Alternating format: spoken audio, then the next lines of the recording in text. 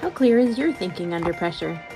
Kathy had an interesting experience last week while on a trip, and her emotions hijacked her thoughts. She kept doing the same thing over and over and having the same result. But once she took a moment to think differently, she was able to engage her whole brain. Enjoy her funny story with a great reminder. Hello, my friends. Thank you for joining me for another fun episode. I'm Kathy Rhodes, and today I hope I can bring a little laughter as well as a learning lesson to today's episode. So today what we're going to do is we're going to think differently about how we react under pressure. Now, if you follow me on TikTok or Instagram or Facebook and the Reels especially, you would have seen a video that I posted a few days ago. It was an experience that I had at the gas station.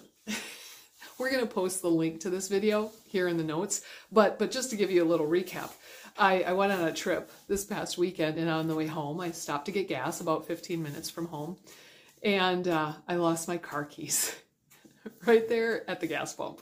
I totally lost my car keys. The video shares, I looked everywhere. It shares all kinds of fun emotion, but I got a little frantic because, first of all, I did not go inside the gas station. I was just next to my Jeep, gassing up my vehicle. How can you lose your car keys? They were not in the ignition, by the way. That's a legitimate question, but they were not in the ignition. I called my husband because I'm like, help me figure this out. I know you're not here, but help me figure it out. I am so frustrated, I guess, and embarrassed with how I handled this very frantic moment. Thankfully, it wasn't life or death, but it was embarrassing. It was so embarrassing. And here's something else, is nobody noticed. Nobody noticed me. I mean, I was going through the garbage can next to the gas pump. Nobody asked, what are you doing? Or can I help? Or, I was looking under the car. I was trying to stay calm on the outside, but I was so frantic and so frustrated with myself. Do you ever get this way? Is it just me? Do you ever get this way? So here I am. Can't find my car keys. They should be right in my pocket. They should be right here. I cannot make my brain think. Now, to be honest, I thought I was doing pretty good. I moved the seats up and down. I looked under the vehicle. I went through pockets. I went through the trash can twice. I called my husband. I mean, thankfully we had a spare set of keys, so he got in the vehicle with the keys. But what I was really doing was the same thing over and over again. I mean, that's the definition of insanity, isn't it? Doing the same thing over and over again, expecting the different results. I looked in the ignition probably 20 times. I went through my pockets 20 times. I looked I did all of this multiple times, thinking that maybe I missed it. Now my keys hang on this wristband. So, I mean, there's like a length to the keys, and it's pink and it's bright, and it's not, you can't miss it. It's not just one little key. Okay. But I was going insane.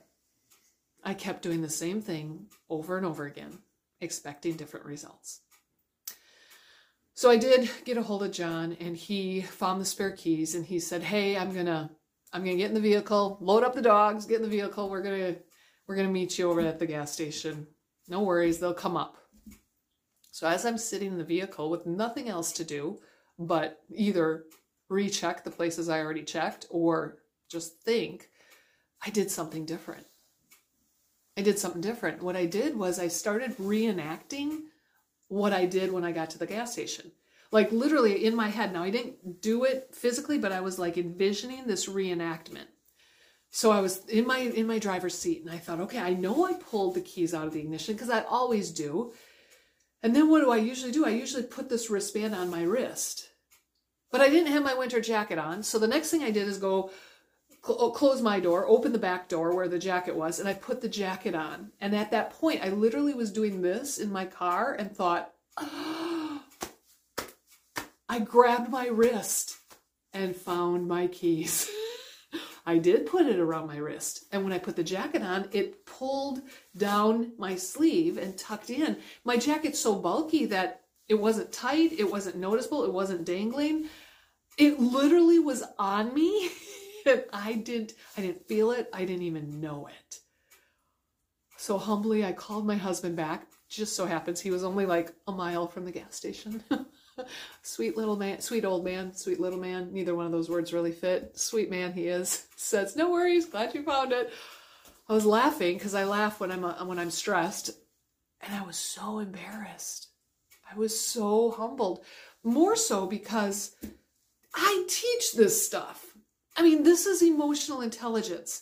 It's pausing and taking a breath and allowing things to flow through your whole brain, not just the emotion section of your brain.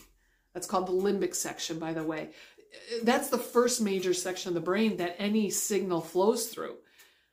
I was stuck in the limbic section of my brain. I teach this. I know I was stuck. I couldn't use my whole brain until I did something different.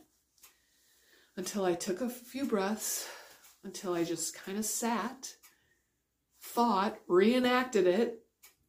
I didn't have to do that more than once. It just took one time for me to realize where the keys were. Okay, so here I teach it, but I still stumble. I still stumble when really the emotions take over. So what do you do? What do you do when you've lost something? What do you do when you're frantic? How do you react? Can you recognize when your emotions have hijacked yourself? They've hijacked your brain. They've hijacked your actions. It's really important to take time to reflect back when you have moments like I do. Now, granted, watch this video and laugh. I'm thrilled that I can give you the opportunity to laugh, but also take the opportunity to reflect back on maybe sometimes that you weren't so proud of your actions and results. And it was probably as a result of your hijacked emotions. I hope, my friends, that I've helped you think differently here today. I hope that I've been a little bit of laughter for you, but I hope that I've helped you think differently so that the next time you're frantic, you remember that you're not using your whole brain right now, and you need to do something different so that the whole brain engages. Be great, my friends. We'll see you next time.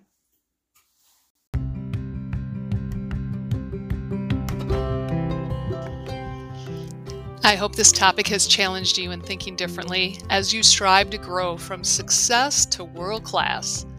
Please follow this podcast, share it with your friends, and follow me and Unity Consulting on all social platforms: Facebook, YouTube, Instagram, TikTok, LinkedIn, and our websites, unityconsultingllc.com and kathyrhodes.com. Just make sure to spell my name right. I look forward to connecting with you next time to challenge your habits so that you are more efficient and fully empowered.